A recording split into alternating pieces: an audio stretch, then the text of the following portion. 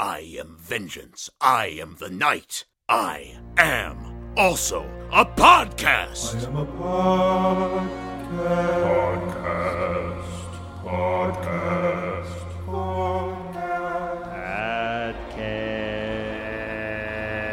Whoa!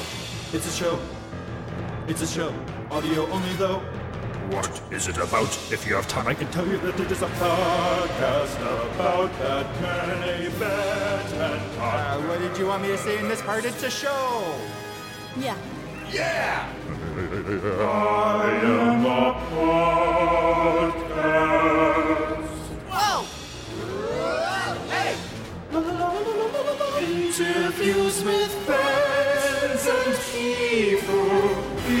people who work on the show. Podcast.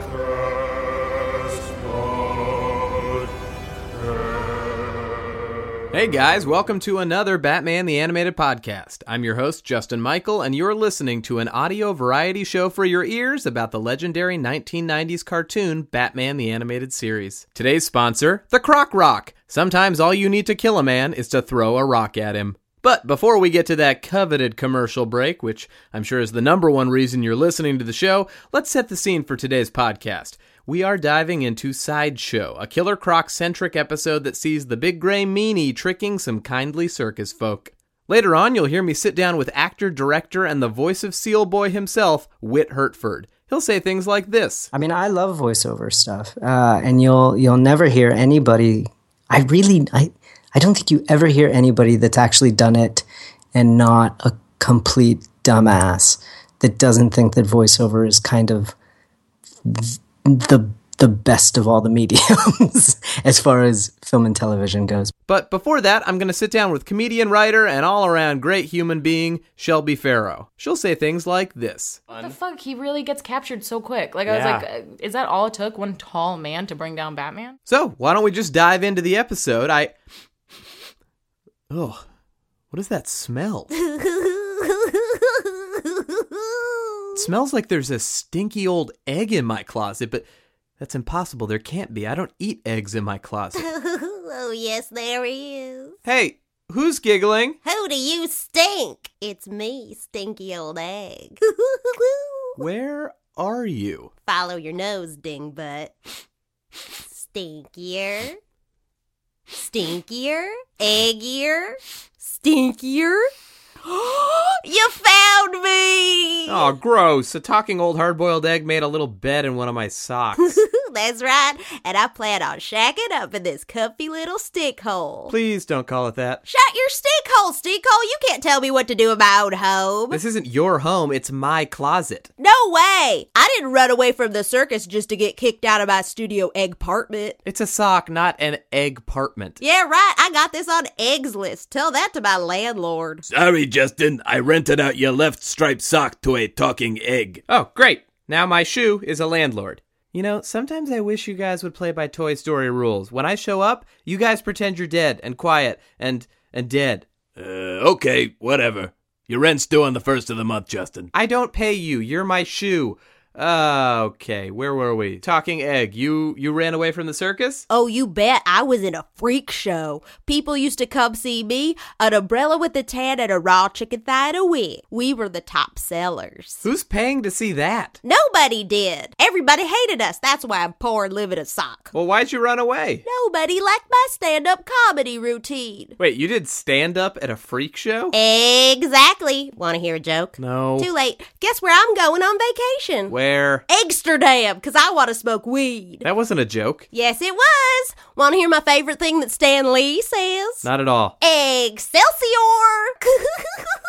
These are just egg puns, not stand-up. Am I standing up with a microphone right now? I am, so it's stand-up. Who's my favorite Ghostbuster? Egon. Glad you asked. Egon. All right, that's enough. I heard one more. Who's my favorite Halloween lady with big, prominent boobies? Who? Eggvira, mistress of the yoke. What's the opposite of a pleasant feeling? Aggravation. Well, I'll tell you what. You are aggravating and aggravating me right now. I gotta get on with the episode. Egg right. Did you just replace yeah with egg? Egg. Okay, I'm gonna deal with you later. Eggsta la vista, buddy. That's from the Egginator featuring Eggy Furlong, directed by James Cameron Egg. Okay, enough of that. Let's get back to business. Let's finally get into today's episode. Sideshow.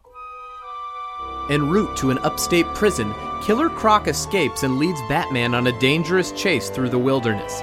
After throwing Batman temporarily off his trail, the Reptile Man takes refuge with a group of retired circus freaks and convinces them to help him. When Batman arrives, Croc and the freaks band together to capture him. Original air date was May 3rd, 1994. Story by Michael Reeves. Teleplay by Michael Reeves and Bryn Stevens. Directed by Boyd Kirkland. Music composed by Michael McCuistion. Animation by Dong Yang. Featuring Aaron Kincaid as Killer Croc, Brad Garrett as Goliath, and Whit Hertford as Billy the Seal Boy. Now, I never liked this episode too much as a kid, but the older I get, the more I'm into it. I mean, it's always strange to see Batman outside of Gotham, and this is one of the few episodes that takes place entirely outside of the city. The first half is fairly light on dialogue, favoring a chase in the woods as Batman tracks an escaped and very tranquilized Killer Croc. You want a piece of me? Think you can take the champ? You're pumped full of sedative, Croc. You won't get far. Farther than you. Now, because it's less talky, the sound design really gets a chance to shine, and that means we get to hear like 900 variations on Batman's cape with birds chirping in the background.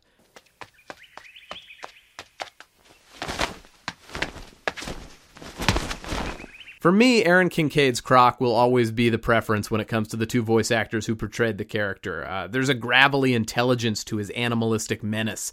This is an outcast who learned to fend for himself the hard way, and he's nothing short of evil and manipulative in Sideshow. No, I don't mind sleeping out on the straw. Go ahead and take my bedroom. And don't put yourself out for me. The cot's too small anyway. And tomorrow we'll go swimming, right, Croc? Oh, there's the coolest grottos along the river. It's like another world. Yeah, sure, kid. Too bad I forgot my bathing suit. Honestly, it's genuinely hard to watch him take advantage of the kindly old circus freaks that he comes across peacefully living their life in the middle of the woods with their water wheel and their organ and their freak show posters that they still have up even though they ran away from the circus. Okay. What's a horrible old memory if not something to decorate your new house with? I love our introduction to these guys as Croc blinks awake, spotting the beautiful broadside circus posters on the wall before we actually meet the people themselves. Later, when Croc sneaks into the barn to steal their $50,000, we get a nice callback to those broadsides. It's a silent moment, and this time, it's after dark, and the posters are a grim reminder that Croc is robbing actual human beings, which is why it's so sad. In the end, 29-year-old me disagrees with 8-year-old me. I really like this episode now. It's got drama, a train top fight, circus freaks, Batman fighting a strongman voiced by Brad Garrett, and Killer Croc being helicoptered away on a maximum security gurney. So, now that you've been preambled, let's talk to today's fan, Shelby Farrow. Shelby is a comedian and friend and writer for shows like Midnight, Other Space, and FX's Chosen. She's also appeared on Key and Peele and Girl Code, and she's just a funny human and a big ol' Batman fan. So, let's go talk to her now.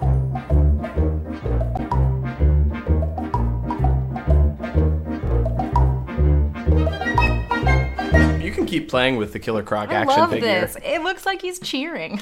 Oh, right, yeah. Because his action feature is that he has his fist like spring-loaded. Cool. It's going to be like a half an hour of you just miming Killer Croc stuff off microphone. And he's so happy about everything. He doesn't have pupils. Great. Does he not have pupils in the show either? He does have pupils, he does have in the show, but for some reason the action figure... Well, but that would be so weird. If he just had two black dots, you'd be so uncomfortable. I don't want pupils on my villains. Okay, here we go. Batman the Animated Podcast. Shelby's already done. I left. How are you? I'm great. I'm so excited to talk to you about Batman. Really? Yes. I feel like, well, because I feel like you're one of the few people I know who like is truly nerdy about this stuff. Yeah, but I also feel bad because like I don't read comic books. I don't read comic books either. Okay, good. This is my version of Batman. Yeah. Like I watched TV the cartoons. And Wikipedia. Exactly. Yeah. Okay. Good. And I read some comics when I was a kid because I was like, or like they were like, joke. Yeah, And exactly. Hush. The big ones. and like 10 for 99 cents, and I just got a smattering of bullshit. But they're too thin. Oh, you mean... The pages are too thin. Yeah. I don't like comics. Because it's the pages. It has nothing to do with the content. No, the content's fine, but like trying to read a comic book is so fucking annoying. Well, I tried to turn a page and I'm done with it. I tear it right out. Yeah, I rip it in half instead of reading it. I have sandpaper fingers. Well, that might be your problem. Well. You're a mutant, just like Killer Croc. Oh, full circle. Yeah. That circle started only 2 minutes ago, and that's like a wrap-up podcast thing. When did you first watch Batman the Animated Series? Because this was on after... It wasn't on when you were growing up, was it? No, it must have been... Because it was, 94 or something like that? 92. 92, yeah. It was before I think it wrapped in 98. Okay, in that case, I must have watched it as like a 3 or 4 year old then. I mean, it was everywhere. 96, 97.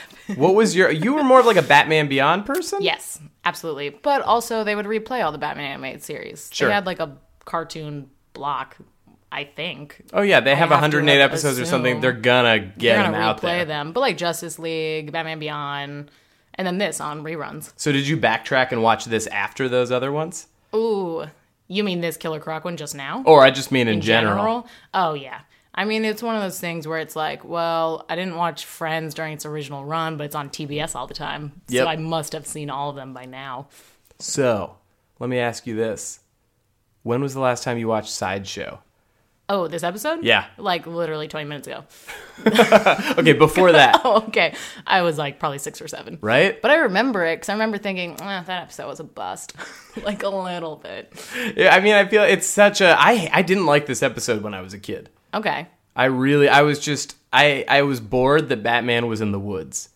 Really? That was the sticking point? That was it. I think I was like, what is he doing there? Now, I love it. Yeah. It's so full of drama and so intrigue. Sad. Killer Croc is an asshole. Well, this episode, yeah. Well, I'm such a dick. I only like animated episodes when they move the overarching plot along. You want more of like a series narrative. Yeah, kind of. Like, oh, him and Catwoman. Like, no, Poison Ivy, what's going on? But this episode is a bummer to rewatch as like an adult. Yeah, it's just sad. Yeah. I mean, well, let's go through it. So it starts out, it's Killer like morality Croc. Play. Like, it's yeah, a bummer. It's just an evil man using a bunch of good-natured people, and at the end, you kind of just realize that there are shitheads out there. Yeah, but that's not even the whole point. The whole point is that he's like kind of okay when Batman's not around. Like before Batman shows up to bust him, he's like helping out on the farm. Yeah. And like hanging out, and he kind of likes the weird flipper kid. Oh, so you're on the Killer Croc side of things. No, because you don't know. Because he's like fine for a while. He's like is leaning into the whole farm thing. You don't know if maybe he would have gone along with it or if he would have ended up. Oh, he's taking that money and running. Do you think? Yeah, I think so. What money? The $50,000 they have in Oregon. Oh, yeah. Okay. In my head, I was just like, nah, maybe he'll stay and like live on the farm and. These weirdos are cool. Yeah. I give up. Kind of. Yeah. Isn't that the hope? Isn't that what you're hoping for? I think that's what we're hoping for sure. But then he very, very clearly telegraphs, like, so you got money. I know. That's interesting. And then, let's kill this Batman guy. And then he just turns into a dick. Oh. Like, so quickly. Well, it starts out with him in a train. I think this is one of the only episodes where like it's not in Gotham. Everyone knows it clearly, don't they? Yeah. Everybody's seen Sideshow 108 times. 108 is the number. 0066. But yeah, he's caught. He's caught, and they're like, Killer Croc declared sane and guilty of crimes. Like, he does it on purpose. I think we have a cool, like, Batman moment, like a Batman Superman moment, like where he, like, is a reporter that he pulls open. Which was bizarre, and also, why were there so many civilians on this army train? Is that a thing? No, I don't know why. I don't think he was even a reporter. I think it was just like the dining car or like the men car. We have the fancy man car, and then we have the incarcerated mutant criminal car. And then they go, whoa, what was that? And then Batman just like takes off the other way. And yeah, he's wearing his bat suit. And he starts undressing before he's out of the car entirely. No, that was the most like, is that how he's always been getting dressed? That doesn't feel right. It's underneath everything. He's sweating a ton. Right. He's just slick. No one likes Bruce. No one likes him. No, yeah, well, he stinks. He's disgusting. He's disgusting. And he moves weirdly. There's a big hump in his back. The cape. What The is cape that? Yeah, bundled why is up. that? Yeah. What's that kind of squishy fabric-like material that's underneath your shirt? Oh, this skin. Okay, well, that's even grosser. Grosser than the truth, Bruce, because we all know that it's not your skin. And also, I don't know if he took the idea from Superman or if Superman bit it off him. Superman's just always watching. He's like, hey, that Bruce guy has it. He's got it right. And where has Superman been keeping his cape? I don't know. There's a lot of questions. Yeah, a lot of logic within this questions for episode. a cartoon aimed at 6 to 8 year olds. But yeah, so Batman is just there. Right, Wait. he's there. Well, he's keeping tabs on Yes, Croc. quickly in my head I was like, "What, Batman?" Then I was like, oh, well, of course Batman's there. A criminal's getting moved. He wants to be around. He has no social life. This is No, what he this is loves what he to do. does. Yeah, We love exactly. comedy the way Batman loves keeping tabs on Killer creeps. Croc, yes. Yeah. So he was there. But, well, and the weirdest thing is, like, yeah, there's a car full of people just there to cover the story or dine. Sure. They have a cool fight on a train. Top a train. Yes. They're battling each other. And then they jump off. And also Killer Croc gets hit with some dart. yeah, some he's dart. tranked. Just Some a dart. little. And then Batman also just sort of goes, "You're full of tranquilizer. Stop." Like, please, just stop. Well, he always has to plead his case. That's the humanity of Batman. I wondered if it was like for kids. If kids were going to be like, "Just a dart? What was that Right, about?" they have to telegraph it. Like, Everything. the network was like, say that it's full of tranquilizer. Stupid kid. Oh, and they call it something weird. He calls it like sediment. Sedative. Oh. You're full of sedative, God. Croc. You're full of sediment. I pumped you full of dust. I literally watched the episode 20 minutes ago, and when I heard that line, I was like, what does that mean? Was that like a term back then? Yeah, back in the 90s, sediment was a way of taking people down. Well, I thought maybe it was like a comic book thing. I was like, oh, is it like a Croc thing? Right, every Killer Croc episode, the only thing to take him down, sediment for Croc and venom for Bane. We all know this. But then Batman almost dies in a thing that feels very breezed past. It's very brutal, too. It's like Yeah. he's about to throw a rock at him. Which is like the jokey Killer Croc way of killing people, and it's come so close to killing I him. threw a rock at him, and it's Yeah. like he fucking did. He could have killed him. It stops like literally an inch away, and I was like, oh, Batman, you lucked out. Yeah. Batman could have died in that episode. That would have been it, and his head would have been just crushed. Just crushed on TV. Oh, when they discovered that bat body, if he was dead, it would be the most disgusting. Would they be able to ID him? Oh. Maybe No. that'd be good for him. No dental records? Yeah.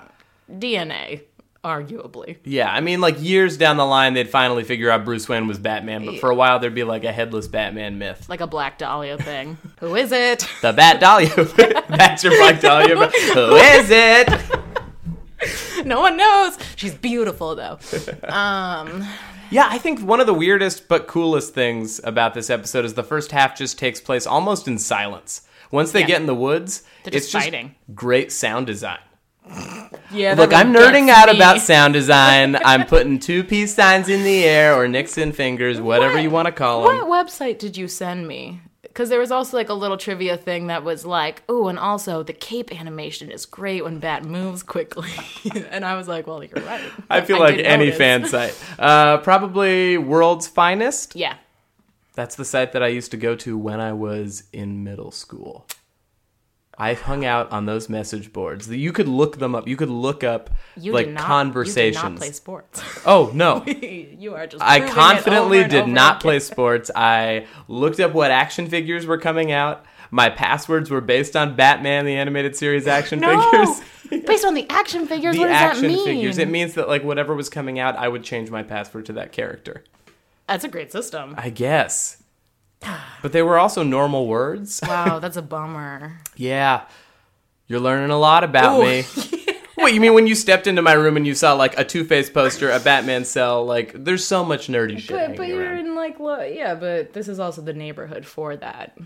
Right, You know what I mean? Is that a Joker fish? Or is that It's a laughing fish. My friend Good. Harry made that for me. Really? Yeah. And you got the bang gun. Yeah, you really are geared towards one thing. Right, the fact that I'm in a relationship is the greatest surprise of all. You could get some different shows around. I really could.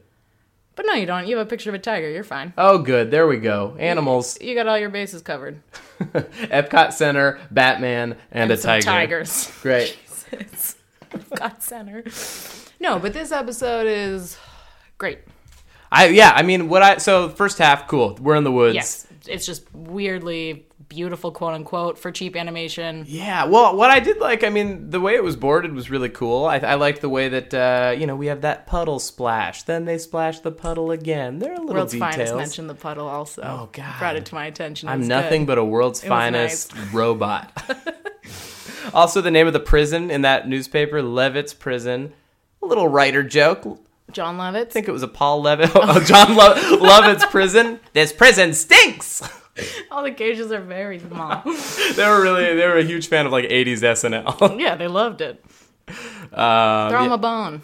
Church Lady Asylum. We'll punch that up later. We'll punch that up in post. Yeah. Oh boy, what else? Oh, we had a train fight. I threw a rock at him. I'm just following my notes here. They do just keep falling though. It was a whole lot of they fell off the train, and then Croc falls off a cliff, and then he falls off a slightly smaller cliff. He has that moment where he's like, I'm clear, and then he looks up and Batman's there. He's like, oh no. Yeah, exactly. Of course, what did you fucking expect? They kept doing the thing where he would look up, his vision would blur, and you go, oh, he's gonna pass out, and then he would just confidently get up and walk away, and I was like, well, this is not. They did not shoot him with anything good. Well, he's a wrestler with horrible skin. What do you expect? Is that his whole thing? I think his backstory in this is that he's just gross? Gross. He's gross and happens to have some attributes of a crocodile, but I don't really know why. Really? There's no... Because then they push him even further. Anything. I think in comics or those Arkham games now, he's a full-on mutant. Yeah. Wow, what a bummer. Yeah, he does have that great quip on the train where they go you'll never break out, and he's like, you forgot Croc's strongest attribute, his jaws. And I was like, well... It's a fun little nature tidbit. Yeah, I was like, also it doesn't really...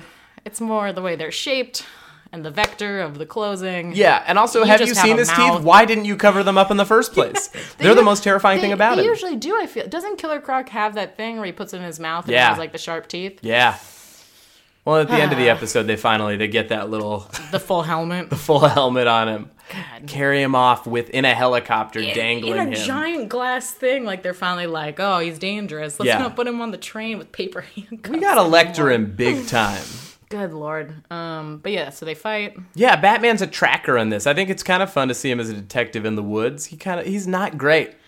No, he's not. Which is fun, because he's too good everywhere else. Oh yeah, there's one of the great, he tries to grab a rock and it falls a little bit, and he's like, and they say the city's dangerous. I was like, what Batman, was up with that? No one has ever said that the mountains are not dangerous. And also, who are you talking to? Batman doesn't quip to himself. And he's so serious the rest of the episode through most of the series, but he just has a little I think because usually he has Albert. I was going to say Oracle, and then I wanted to switch to Alfred. I thought you were going to say Alfred. There's Alberto. It's the two of them in my own head. I feel he usually has someone on the other end who he's weirdly quipping to, sort of dryly. Right? They say that. Yeah. I mean, well, yeah, in the comics. And this time no one's Oracle. there. This time, no, he's just talking to himself. It was just an excuse. The writer was I got a joke. It's not even a very good one. And it's not a show that needed a joke. No. It really didn't. This is a poignant episode. So he shows up in the middle of the woods. Is it poignant? Yeah. So Croc gets fished out of the water. So is he going to die underwater? Is that the I think so. He's finally going to die. He's passing out, and then... He's underwater. Seal Boy shows up. Can we talk about Seal Boy? We can. That's crazy. They have a strong man, a two-headed woman, which is possible. Uh-huh. A very, just short ringleader. Uh-huh. Yeah, he's I guess he has a hunchback. Yeah, and then a boy who's part seal. Boy who's part seal. We got Killer Croc. We got to have Seal Boy. Whose limbs are of a seal. He is almost... Crazy. He's drawn like he's from half of a Disney movie. Yeah, he's they not just quite took the there. Head from. Yeah. He's the cutest. The way he has those big cute eyes. You know instantly that he's going to break your heart. No, he's so uncomfortable to me. Do you remember those old toys where they were shaped like little people, but they were just big pellets, sort of? They were kind of like Legos. I think Little People. Oh, right? is that what it's Fisher called? Price Little People. Oh, they don't have arms or anything. Yeah, They're just they have holes on the bottom, and you just stick them on things. Yes, in water. Yep. That's a horrible name for a line of toys. Little People. Little People. They were originally called midgets. Fisher Price midgets. Fisher Price hard M. hard M. And they were like, oh, we gotta change this. Fisher Price Little people. But yeah, it's like if you took that and then just stuck seal fins on bottom. That's what he looked like to me. He definitely is a cute freak. Yeah, but if that baby came out of you, you'd be so confused. Ooh, if that baby came out of you, you're done. You'd be your vagina's ruined for life. You just got John Carpenter's The Thing. You got corkscrewed, yeah. Yeah. Oh, but yeah. Well, that's why he has so much guilt. That's why he lives in a freak show, because he killed his mom on the way out. I know, I'm being horrible. The whole episode was about how freaks are people too. But that kid was... That would just seemed impossible for the human body to shape. Oh. Was my problem with it. Yeah, so you were off board at that point. Yeah, I was just like, this just feels... It feels like they just did that so he could fish him out of the water. But he doesn't have the properties of a seal. He's just a human with fucked up feet. Like, yeah, he's like a bit of a penguin-y kind of guy. I guess. Or it looked like somebody steamrolled his hands in cartoon style. Yeah, and I feel like at first he just had weird hands, and then as the show went... Maybe I'm wrong, maybe I just started paying attention. But as the show went on, he got more and more seal-like, or they finally showed him in full... Did he? I don't remember. I mean, he was pretty seal-like. He was pretty seal-like from the get-go. I may have just been ignoring it in my own brain. Like, if I think that it's not what he looks like, then maybe he'll change. As I think for everything in life. So a cute little seal boy saves a horrible cute little human. Monster freak. Rescues him, and then we get to, like, he wakes up. I do like the way he wakes up in that freak show barn. Just looking around Just looking at all those posters. Like, it was a nice way of setting everybody up. Yeah. What? I keep trying to think. He loves the seal boy, I think. He loves the seal boy. I mean, he endeared himself. He does not care for the strong man. No, he doesn't. Well, he's like, this guy's a threat. I think that's a great Killer Croc. Oh, thanks. Well, I'm 20 years too late. And they already cast him 20 years ago. Yeah, well, because everybody's nice, like the twins, like I think May and June. Yeah, and they do the sort of like, she's the nice one, she's the bitch. And we're barely going to develop them. Yeah, exactly. But they're like, hi, like, welcome. And then the ringleader, again, is just short. Well, he Richard the Third's it, right? He's like Richard the Third, I too have a Except he also like talks in Shakespeare. Yes. I was like, all right, fun. This is, everybody got their own little thing. To do. Well, yeah, what other cartoon at that time was going to just have 5 side characters that we never see again? Who are just like, who could be villains in the show? Which mayhaps was the point, even. Well, yeah, we had Goliath, who I thought only could be voiced by Dan Lippert now. Oh, that's good. Yeah. That's great. All I wanted when I see, and it was Brad Garrett. Who's that? He was, Everybody Loves Raymond. Brad Garrett. Is that really him? Yeah, the brother. Oh, fantastic. He's got such a specific voice. I think he came back in Superman and Justice League. Really? Yeah, he's Bibbo, Ooh. that like Popeye pirate that's friends with Superman. Is that a real thing? Yeah. No. Oh, yeah. Ooh. He's just like a big slobby pirate. Not pirate. He's like a slobby shitty Popeye? like... Yeah. He has like that weird like side eye, like that winky eye. The like cocked eye thing. Yeah, and he's got a little pipe and he's just like, Superman. He's like Captain Haddock. Who's Captain Haddock? Tintin's yes. weird older drunken sailor friend. Every hero has a drunken sailor friend. Who's voiced by Raymond's brother. Yeah, so Brad Garrett is... Dan's very tall. Dan is very tall. Everybody on this podcast knows who Dan Lippert is. Yeah, he's a very tall man who crops himself out of photos. I think so far all we've said is that on the podcast he got a bowl cut from Seth Green. Did he really? Oh yeah, it was like for our show Friendship All Stars as a promotion. Dan was like, "What if Seth gives me a bowl cut?" We're talking a lot about his bowl cut, yeah. But basically he should have played Goliath. Croc when he meets Goliath, he was just like, I think he says something quippy to him. No, because the kid, he's like, you're the one who fished me out, right? Like, thanks. He says something cute, so like, I'll thanks buy so you a much. medal or something. No, to the kid, he's like, so we'll do something together, nice. Yes. And then Goliath goes, well, and I also pulled you in. Like, he also wants to, like, get this for some reason. All right, you 7-foot guy. Why do you need to get in on this little boy's triumph? Let him have it. He just, like, wants to be friends. Yeah, it was so weird. And then Croc's like, what do you want? Yeah, like, a medal? And I was like, all right, Croc, like... Be chill. We're both fighting for this little boy's affection. We can't both be father figures to him. Okay, you take him. Like, I literally have no stake in this. I'm a convicted criminal. I mean, what? Money? Oh, yeah. So apparently this was, and I don't know this because we both aren't big comic readers. It was based on a comic story.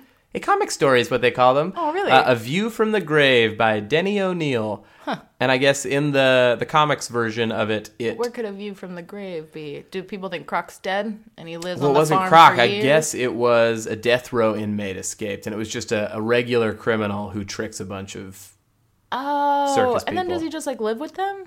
I don't know. I never read it. Because I truly think this is like an old-timey... Is this like some Shakespeare story? Was that like a thing? I feel like this is a very old trope of somebody with a shitty past getting out and then having to make the choice of whether they're going to like clean up now that they've escaped their life or go back and turn themselves in. It's that movie that just came out with, what's her name? The Titanic that one. Lady. Titanic Lady. Oh, Kate Winslet. And like it's like I've never seen a movie in my life. Who are you talking to? I think it's called like Memorial Day Weekend. Okay, or something. cool. We're really teasing it out. It has Josh Brolin in it, I think. Tweet at the show if you know what this movie is that Shelby's talking about. It wasn't even a good movie. It's not even the original trope of the story. But that is a common it's thing, basically right? that. Like somebody with like a bad redemption life story. is trying to ignore all of it.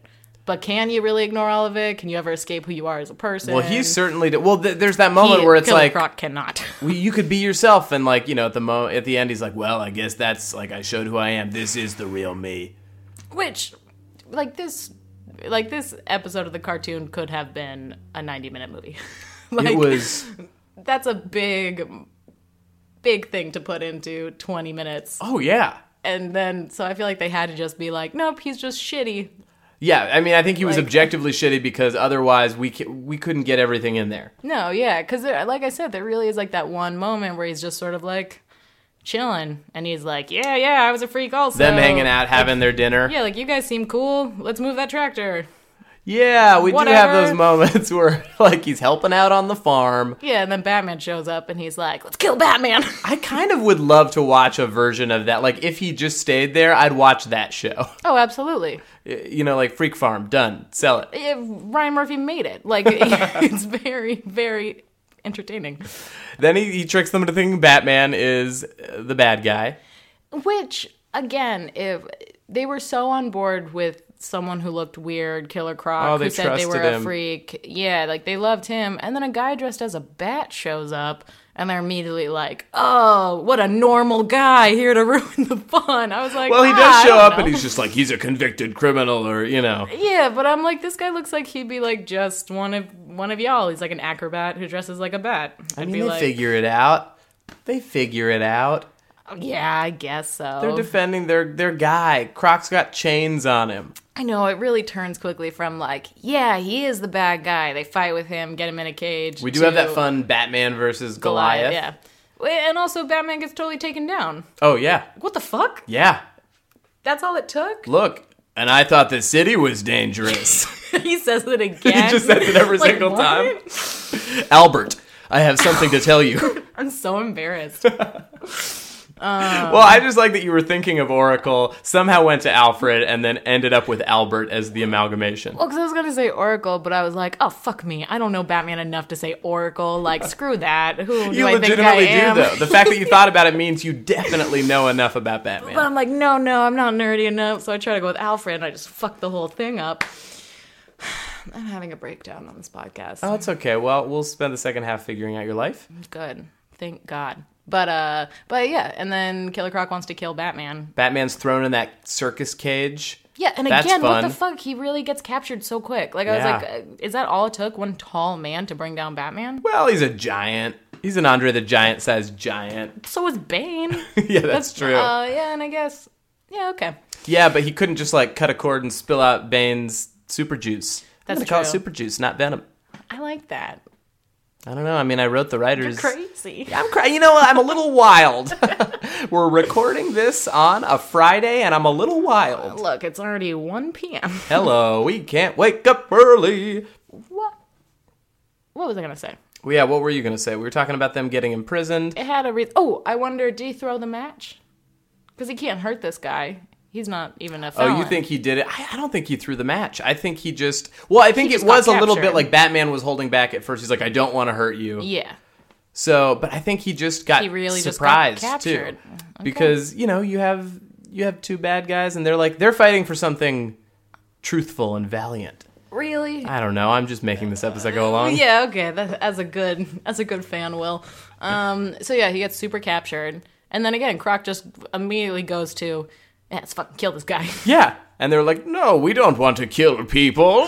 Although it was great because Batman says something like, he's a convicted felon, and they're like, no, you can't lie to us. Like, we won't believe you. And then when Croc says, like, we have to kill him, and they go, well, he's still human. And he goes, what would you know about being human?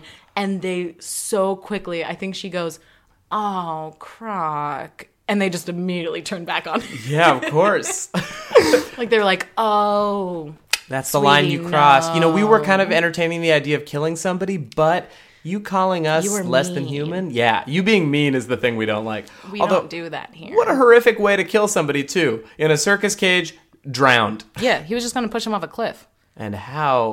What an image. The circus freaks putting the human in the freak cage. But again, he's dressed like a giant bat. Like, he's been a fucking weirdo this whole time, which I feel like does not come up enough. That he's a weirdo? Yeah, the Joker's the only one who's ever like, you're dressed like a goddamn bat. You're just like me. Yeah, you're a fucking freak. At least I look like a man. Like, what's your deal, dude? That you're a pussy and you can't be in dark caves? Like, Albert, what are we doing here? The Joker called me a pussy. Master Wayne, buck up. We have a cool fight on a water wheel. That's fun. Yeah, did they build that farm or did they buy it? I don't know. Yeah, did that exist in the woods already? I feel like they probably built it together. In my brain, that's what happened. They built a whole farm and water wheel and everything. Yeah, they worked well together. How long were they going to live there? I think forever. I think that was their sanctuary, right? For freaks like us. It's kind of a bummer. Yeah, but also nature's cool. Sure. Really. I do like how they just got to stay. Like, I assume that after all said and done, they just went back to the farm like, well, that was crazy. Yeah. Happens once a week. Once a week, some guy, some tramples through our woods. We think he's one of us. He's not. Gets chased in by another guy, and we get tricked. Every week. We gotta have a roommates meeting about this. We gotta stop getting tricked. There's one guy and the Penguin's just in back in a big hat. Like, I don't think we need a roommates meeting. Oh, okay. Very cool, Umbrella Man. Yeah. Yes. So, the money. Oh, of course. It's in the organ. Why do they keep it in the organ? I guess that's a circus thing. They're hiding it, and it's a fun way for him to find it, do the little knock and hollow. And I like that they had that visual callback, like he kind of has to look at all their posters and we have like the music cue for each one of them. Yeah, I maintain maybe he would have stayed. Yeah. Maybe he wouldn't have taken the money. Maybe he would have taken the money to go buy them horses and a cow. He's going to buy horses and a cow. To the farm. Yeah, and then he'll be like, look, I should have consulted you, but I knew a guy in a deal and I just wanted to do something good for the farm. You really think he was going to go buy horses and a cow? And I hope so. Oh, he was going to buy Croc drugs for sure. Oh, does Croc do drugs? I don't know, probably. Not in this show, but like... Weird? Yeah, that's why. That is such a bummer of a backstory. He's just a wrestler who looks bad. Yeah. Huh. I mean, I'm sure he has some sort of like X-Men-y, like slightly mutant-y... I wonder if he just like grew up in the water. Because his skin's a little He was raised mottled. in a bathtub. Yeah, something creepy like that. No. Mother's going to keep you in the tub for the night. Like clean. Be clean. Please, Mommy. Mommy, I want to leave the tub. I want to leave the tub, Mommy. I want to see the sun. Yeah. Oh. I don't want to see. I don't think anybody wants to sleep with Killer Croc. Although, later in the series, there's a scene where like he is entertaining a bunch of women. It's like him and Baby Doll team up. Oh, because he's cool. He's a cool dude. Right. Yeah, but like... He's just a strong guy. Look at him. No, he looks horrible. Look, if you touched him, you're going to cut yourself. Just on his skin? Just on his skin. He's scaly. He's scaly. I do wonder, though, if it's like dolphin skin. Have you ever touched a dolphin? I mean, once. Well, a swim with the dolphin sort of thing. It's very soft. Oh. It's like velour that comes off. Cool. So Killer Dolphin? That's what I'd like. Killer Dolphin? You just did a seal thing. Is that not what dolphins do? I guess they do. they When they can't like touch. jump up in a show, they're like, Yeah, they can't actually hit. They're help us. That's what they're We trying to hate do. it here. Please let us out. SeaWorld is evil. Oh, they're clapping for us. Oh. They're clapping for all the money we're paying. No, they're screaming. They're screaming. Oh man, what a bummer. Yeah, I mean, this episode is such a bummer. Yeah, it sucks. And that little kid's total belief in the goodness of humanity is shattered. Yeah, well, what happens the moment after Batman leaves and the cops leave? Are they like, well, time to pack things up. Nothing matters anymore. Yeah, exactly. Or like that kid just becomes a horrible, awful villain. That feels like the only way that can go. That Croc was basically like, oh, you guys wanted to be your true selves? I'm a shitty fucking person. And there was no glimmer of like, but he handed the kid a thing, or like he saved the kid's life so the kid can like hold on to something.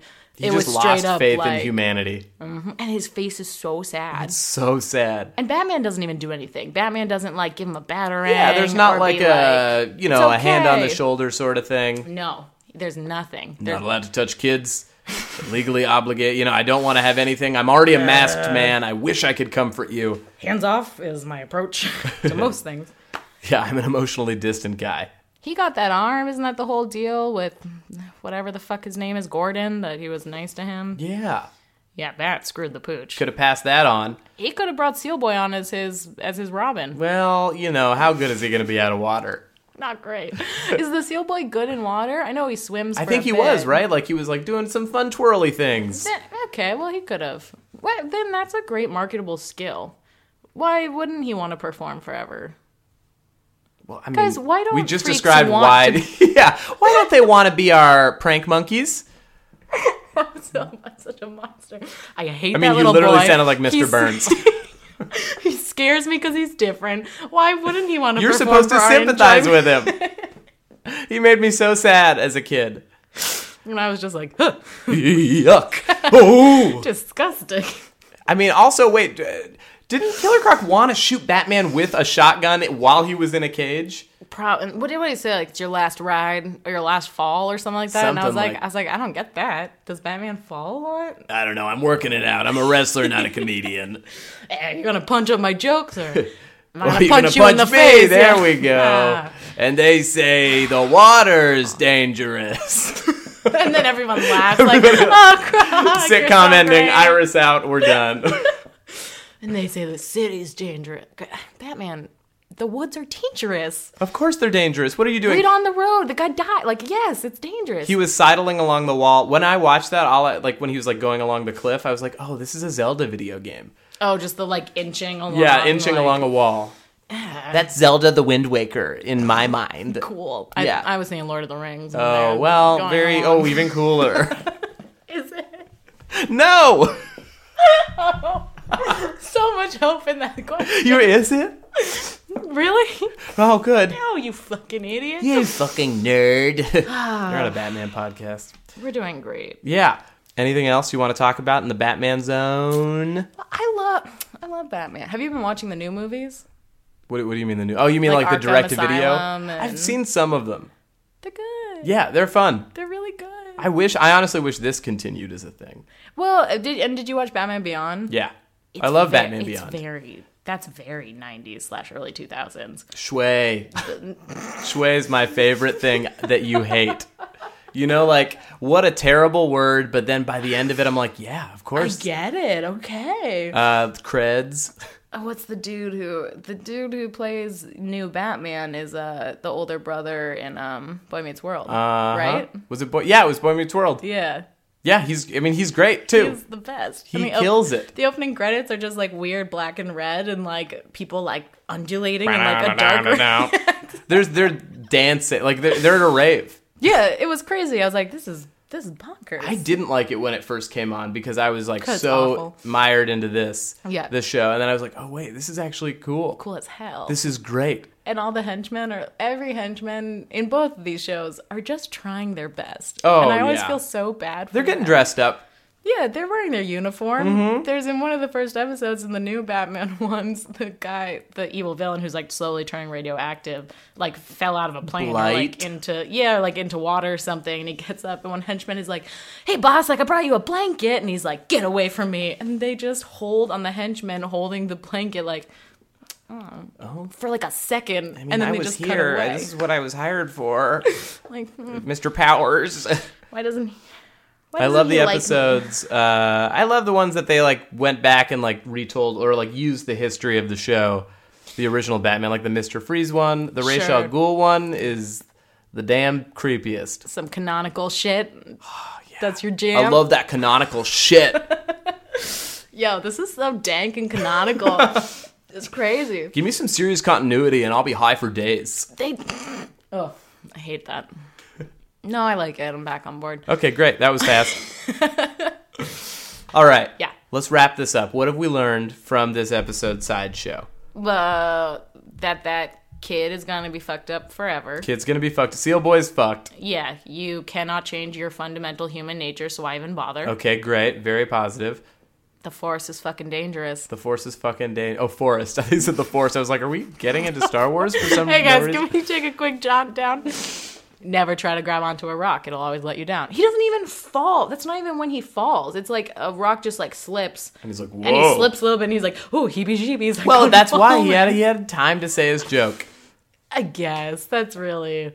It felt like he had thought of that when he had fallen off the cliff and was falling and was like, oh, they say this is dangerous. I'm going to save this for when I'm on the cliff sidling. Yeah. And then like a rock fell and he was like, ooh, time for my joke. And then he said it and was like, eh. Didn't really play well to all these birds and elk. Well, great. That's it. Cool. Thank you. Hi, it's me, Sticky Old Egg, and I've got you right where I sticky old want you, listening to a very long list of hilarious egg puns. No. It's time for the commercial break. Oh, dang it! Well, that's how the eggy crumbles, I guess. Fast and gooey. Enjoy the egg-versal!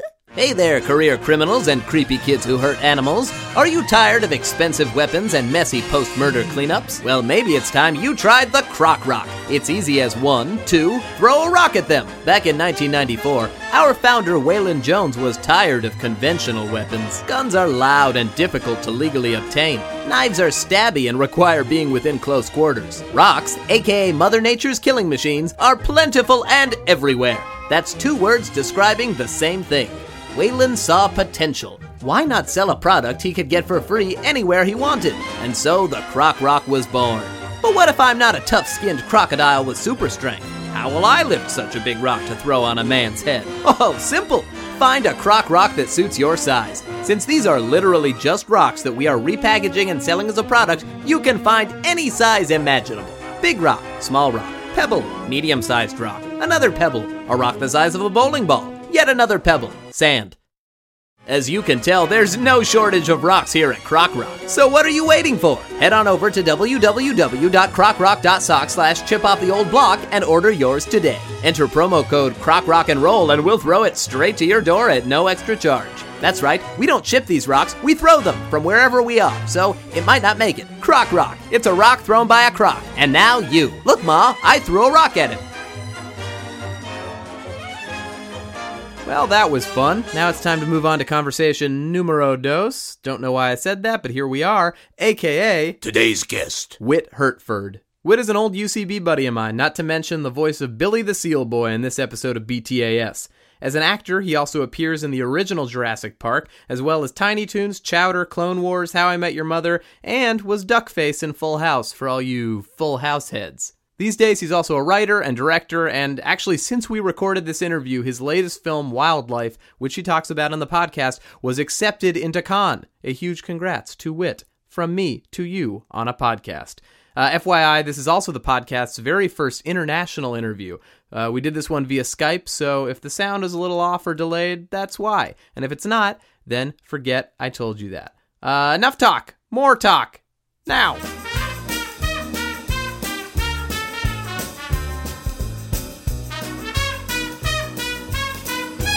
So we are recording. How are you doing, Whit?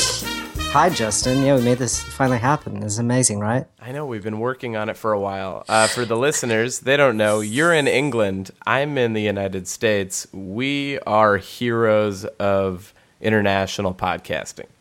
We've taken technology by the scruff and thrown it to the floor, and we own it now. Technology is our bitch. Oh. I'm sorry. Was that a little bit sexist? It was a really rough way to start this thing off. No, right? I think it was more of a dog analogy. Well, I said scruff and bitch. So Yeah, exactly. dog was firmly in there. So we actually met through UCB. We did a show, I think Sketch Cram together, which is you do a 24-hour sketch show, and this was like 4 years ago, maybe. Was that that was the first time? I think so. I was trying to remember, and that was like my first specific memory of like getting to work with you on something. Was that the time with Middleditch, or was that a different time? I don't remember if Middleditch was there. I know Matt Jones was running things. Oh, Jones. Yeah, Jones was totally there, man. That's literally one of my favorite impressions, and most people don't get it unless they've watched enough Breaking Bad. They're like, oh, raspy voice, Badger, only character with a raspy voice. Right, totally. Yeah, no, that's interesting. It is becoming so faint, sadly, my time at UCB, but it was long. I was there for 7-8 years. I was there, like, I think you and I started about the same time, about maybe 6 months or a year after the doors opened, 2005, 2006, yeah? Yeah, I started going to shows around then, but I didn't really get involved until like 2008, I would say. Right. Okay. Yeah. No. My first classes were with Seth Morris and Owen Burke, and which is crazy because I remember after the first year they were like, "I'm too old to teach this." So then immediately our peers started teaching the classes. As much as I love UCB, Matt Jones, bringing him up again, and other people, somebody like a Josh Fadum, somebody like my friend Johnny Pemberton, were not as good of improvisers. Like we were the sketch people, and so I auditioned for the Herald teams, Justin, 3 times. Yeah. Oh, yeah, it took me 5 times to get on a Herald team. See, I didn't have that stamina. I at that point, rejection had become such a thing where, like, some people go like, "Oh no, rejection is just part of it." But since when you're like me and you've been doing this since you were a fetus, since the 1600s, that rejection. You're an immortal, by the way, is what the listeners don't know. Yeah, I'm a vampire. Mm-hmm. Well, let's dive into it, right? Batman the Animated Series. That's what this is all about. This is about this show. I didn't know if you knew that. Right. Specifically speaking. So you were in an episode that I love, and I actually had no idea you were in the show. I knew you had been in, a ton of other things, but I was like, this is the show that I grew up on. So I thought it was really cool when I found out that you were in this episode too. Oh, thanks, man. Yeah. Yeah, and I rewatched it a couple times, and your performance holds up. It's great. I can't say that I think I've seen a clip. I think I've seen a really quick clip. It's tough to see if you don't own, like, I imagine you maybe have a good library, but it's not too YouTubeable, yeah? No, I think Warner's is pretty good about clamping down on those illegal uploads. Yeah. We don't want the world to see this unless they spend money on it. Yeah, that sounds right. But your episode was Sideshow, and I just wanted to give a little context. What were you doing at the time? In my life? Yeah. How old were you? Let's see. I don't know. Well, you help me. I have my laptop here so that that it's not on you. What year did we do this? We did this 94? 94. Okay. At least when it aired.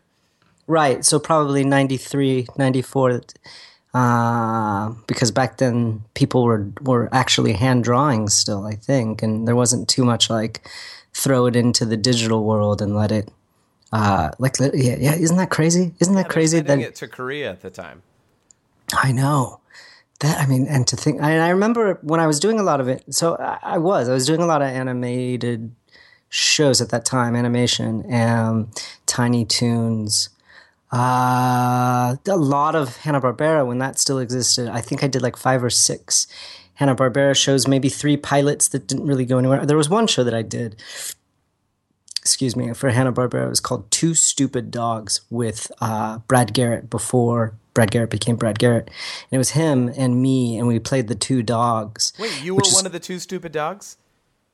No. Sorry. It was about the two stupid dogs, and I played the bully who has the flat top. Who played the other dog? I'm sure. Watching Two Stupid Dogs. Good show, right? Yeah, no, I'm the bully with the blonde flat top. I think he's in 10, 11 episodes of the thing, but yeah, I was kind of doing more of that, and just before. See, I did this weird thing where that when I reached kind of, let's see, I started in 82, Justin. That's when I got my SAG card, if folklore serves me well. And what was your then first project? My first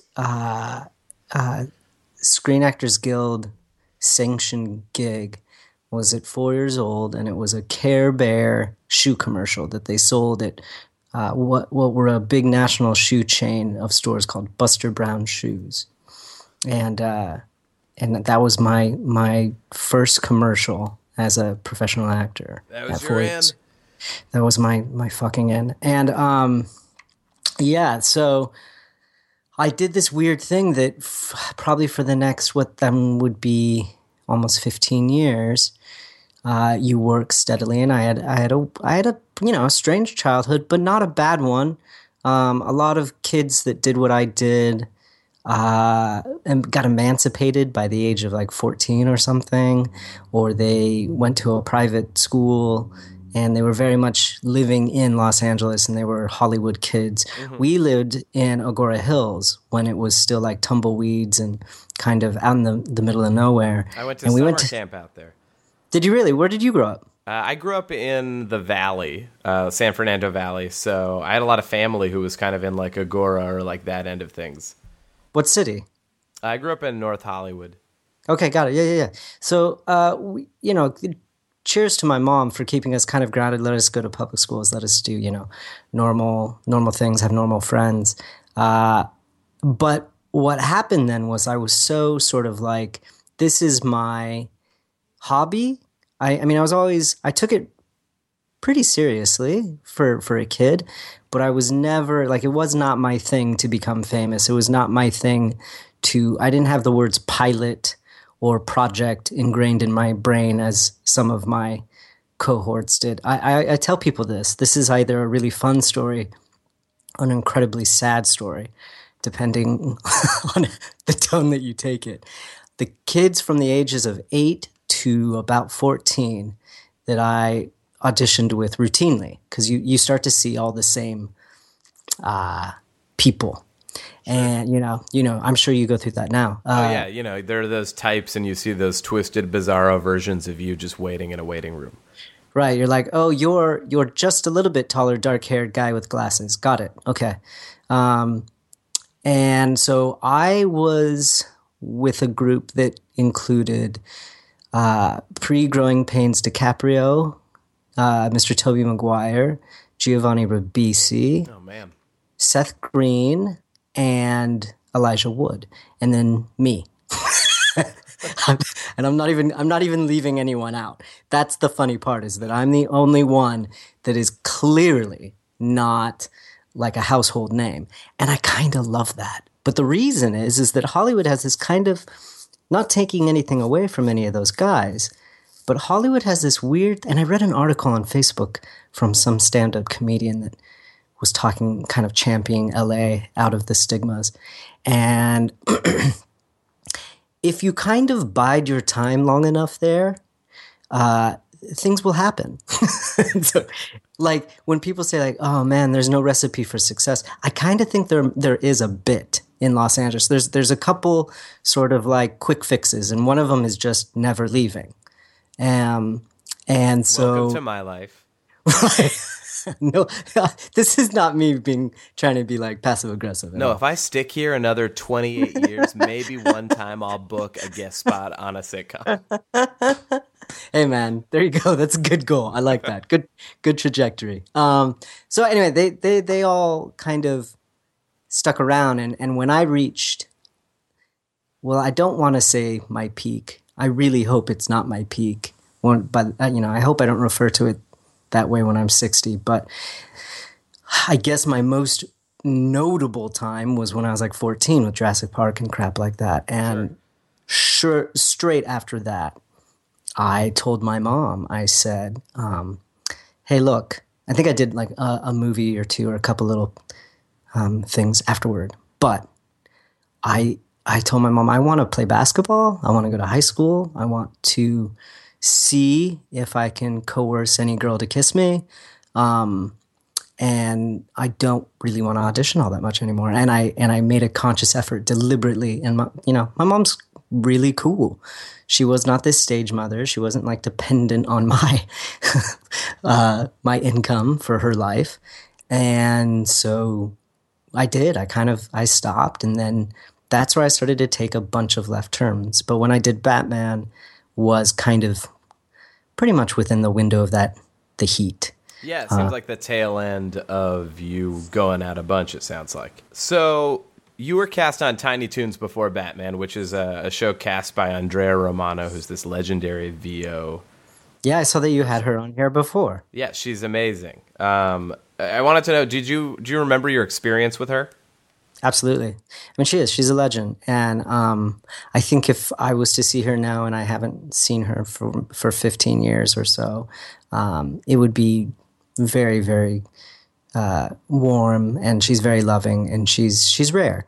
And that's why she's an icon and has been able to have this gigantic career and influenced and worked with everyone imaginable. I did many shows with her, and the Tiny Toons stuff, I did Tiny Toons as like 2 or 3 guest roles, kind of one and done. And then I did the very short-lived Elmyra pilot, where they had the Elmyra character had her own show, and they tried to do that. And I played Elmyra's little brother who thought he was a superhero. So his name was Duncan.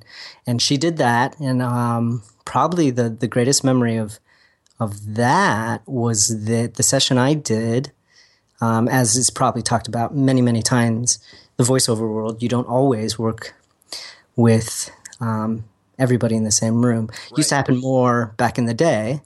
And now it's just people can kind of be hot shots and they don't need to. but back in the day, it was much more Record me from my personal toilet. Yeah, I mean, I'm sure most people have legitimate scheduling problems, but a lot of the times I think people milk it and they just go like, oh, I've reached a certain level of whatever. I'm on the new Beverly Hills 90210 reboot, so I can do my voiceover from home or whatever. And we were all in the same room, and during the Elmyra, I think it was Elmyra, might have been Tiny Toons, Phil Hartman was in the session, and so I got to do my stuff with Phil Hartman. And oh man, what was that like? He was a machine. He was really, really, really fast, and so funny, and everybody was really glued. I mean, he didn't command like this godlike presence, but there was a respect that was like, oh, this guy's a machine. So were you a fan of The Simpsons at the time? Yeah, absolutely. I didn't. Yeah, I totally watched Simpsons from the get-go. My dad got me I had a T-shirt. I had a Eat My Shorts T-shirt. So, were you into animation in general? Like, were you watching the cartoons that you were a part of? Absolutely, yeah. And we would tape them, and I loved it. I remember I did. What did I do? There was some show I did that was in. The production company also did. Do you remember these toys in the series called Mask? Not the Rocky Dennis movie with Cher, but the one with like the car. An acronym? Yeah, MASK. It was sort of like a G.I. Joe-ish. Yes. I loved that show, and there was kind of a little boy character in his sort of R2-D2. He was a ghost. Remember, he was like a weird Hamburglar ghost type character. I can't remember his name. Damn it! But yeah, it's been a while. I went to the production office and told them I was a big fan. With my parent, I was really young, my mom or something, and they gave me a cell. They gave me like a signed cell, and I think I had a lot of signed cells from stuff that I would do. I would always kind of ask if I could do that. I do have a Seal Boy cell somewhere. Oh, that's so cool. Yeah. Yeah, those are worth $100,000 now, so. It's just bent. It's bent somewhere in a box. And you purposely bent it. It wasn't an Yeah. accident. Yeah. So when you got cast on Batman, what was the process? Do you remember? You know what? I was, because I knew you were going to ask questions like this. And so I'm trying to recall. I believe that I did not audition for it. And I believe it was one of those cool things that when you are kind of on a hot streak, as funny as that is to say for like, 11, 12, 13-year-old, that people just kind of like cast you. And so I'm pretty sure this was one of those times where I just got the gig because they needed a little boy voice, and I was doing, enough animated shows that I was kind of maybe the go-to for it. I did a animated show with Jason Marsden and Tim Curry that was short-lived called Peter Pan and the Pirates, but we did about 65 episodes of that. So you were a vet at that point. If there is such a thing for a kid, yeah. I mean, I was doing it a lot. And I think that was partly because my on-camera stuff was so hit and miss, because I went from having big blue eyes to having kind of like, there were, my father passed away, and I started to do this weird eat your emotions. And so I started to get these like sort of premature man boobs, and I think that my on-camera look started to make me more suited for voice. I think that's kind of the evolution. You just casting agented yourself. Yeah, it's true. But no, I mean, I can see it. I understand. So what was your experience? Do you remember, if you can, like, to walk me through your first day or the only day working on Batman? Like, I know they usually do a table read, and they do get everybody in the room. Was everybody there? No, this is why I say I think I got this gig kind of knee jerk, and then I really believe that this was one where I did all of my lines at the same time, at one time by myself in the booth. Oh, interesting. I do remember watching, I think they had some animatic of it that I could watch. And so I was kind of being plugged in. Who knows? Maybe I replaced somebody. That's very likely too. Yeah, I mean, it feels like it would be pretty tough to get. I mean, that role needed somebody who could actually deliver. Right, I think it's hard with some, I think Brad Garrett was there. I think he was playing one of the other roles. He was a big guy named Goliath. Yeah, he was a big friendly giant. And then Killer Croc was there. Who played that guy? Aaron Kincaid. He's got an amazing voice. Right. He was there. He was definitely there. Okay, so it wasn't just me. So I think we had, it was like three of us. Man. So do you remember what it was like to watch them work or work with them? I mean, I love voiceover stuff, and you'll never hear anybody. I don't think you ever hear anybody that's actually done it and not a complete dumbass that doesn't think that voiceover is kind of the best of all the mediums as far as film and television goes, because it's very creative. It caters to sort of these character actors that don't have matinee idol looks, a lot of them. And so then they get to really sort of act, and the theater training for a lot of these actors comes into play. You'll hear Andrea, I think, was talking about that in your episode, that that's a common thread between a lot of voice actors, is that they have theater training because they know how to put the right amount of what's the word I'm looking, like the right ratio of temperance and emotion. And not everybody can do that. That's not a thing that you can just learn to do. And then there's some people that and Matt's one of those people. He'll tell you that. Jones from Breaking Bad and a lot of animated stuff now too, he'll tell you that they don't ask him to do anything else but the Matt voice. And so there's a lot of people that have made huge careers doing one voice. Right. You're either incredibly versatile or very specific. Right. So when I did it, I didn't, I was a kid. So I just did the kid voice most of the time. You can still knock that out. Oh, wow. Yeah, I haven't tried to do that. That's embarrassing. But and I just did that. And then I went away. I kind of did what people in Los Angeles call career suicide. I went away and I moved completely out of Los Angeles for about 6 years during my late teens and early 20s, mid 20s, and got my degree and studied theater. And that then brought me back to LA. I wasn't planning on doing that, but it brought me back to LA, and I started kind of cresting the Mount Kilimanjaro of Los Angeles again, and found myself doing voiceover once again. But I had to start from scratch. I mean, I knew people, but a lot of those people were like, well, that's great, but I knew your voice when it sounded like you were 10. You don't have that voice anymore. You can kind of do it, but I don't know. And so I remember I was at lunch with my friend Jason Marsden, who's one of my favorite people in the world and a giant voiceover actor. And he said, okay, so you're getting started, and who's your voiceover people? And I said, well, all my agents have like died, literally. Like they're old and they died.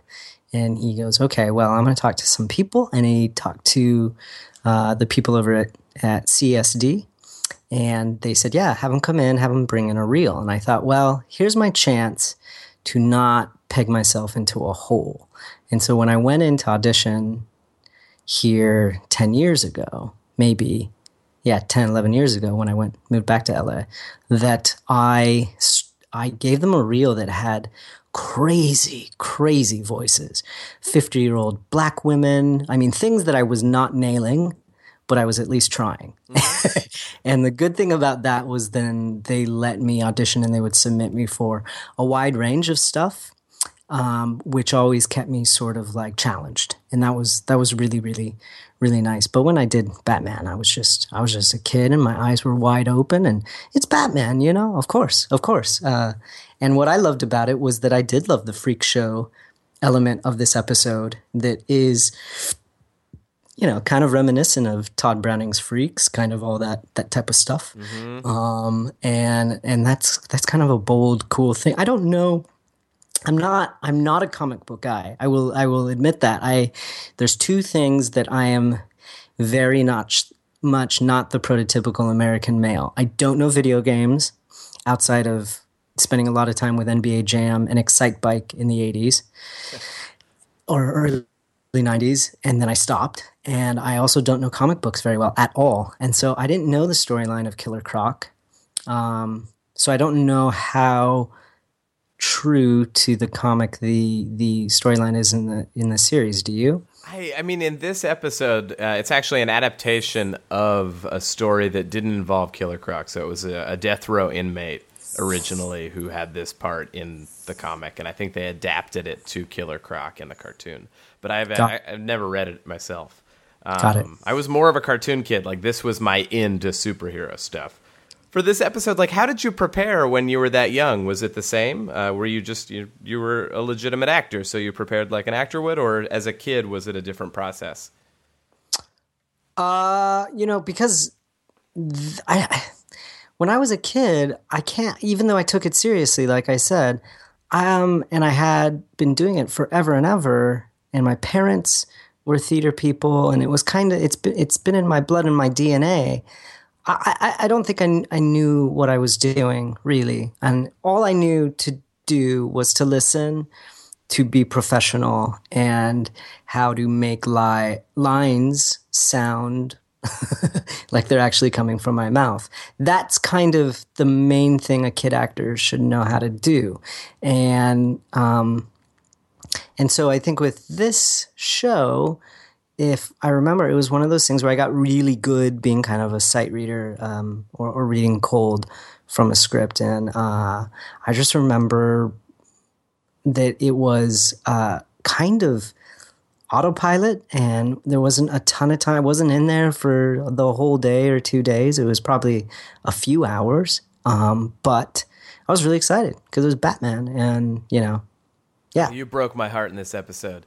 It is such a sad, sad moment when he really hopes that Killer Croc is going to be a good guy.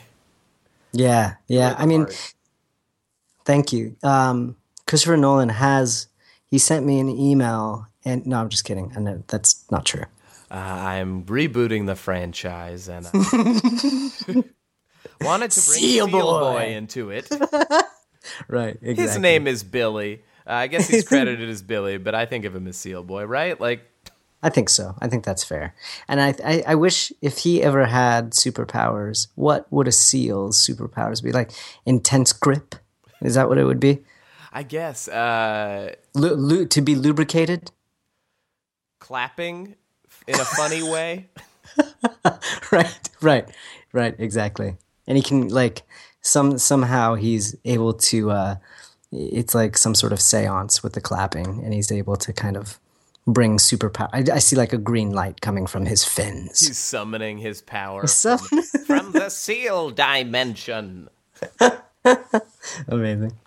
Well, I think that about wraps it up. Is there anything else you'd like to talk about? What are you working on now? I had this small film production company the last 5 years I was in LA called Sneak Attack. That was me and another guy. Very much like a labor of love, pretty much at the beginning of all this sort of SLR camera revolution and Vimeo and the movies we've made, I'm very proud of. I like them a lot. I learned a lot, and I made great friends through that chapter of Upright Citizens Brigade in making those films. But I came to the conclusion that I needed to make a severe left turn. And so I wrote this movie called Wildlife, which is all about rural Utah. And I wanted to kind of show this Coen brother, Sam Shepard version of rural Utah that was the two sides of the tracks, where religion meets rebellion, and where, there's certain towns in Utah which I was familiar with. That's where I went to my undergrad college experience, where I got my degree in theater acting, was in Salt Lake City. And I learned a lot about how there's these small little towns in Utah that have giant drug problems, specifically meth. And one of them's called Springville. And my wife, I met her a year ago, and she started to tell me as I was writing this screenplay about her high school and all the ghosts of this town, and how 30 kids from her high school graduating class have either committed suicide or overdosed. And it got really, really interesting. And I also had become kind of have this working relationship with John Heder, Mr. Napoleon Dynamite. And I felt like that guy hadn't gotten the role that could eclipse Napoleon. And I think he thought that was almost impossible for him to do. And I think he probably still thinks that's impossible, because it is such a classic performance. But I wrote this role for him where he plays the town cop.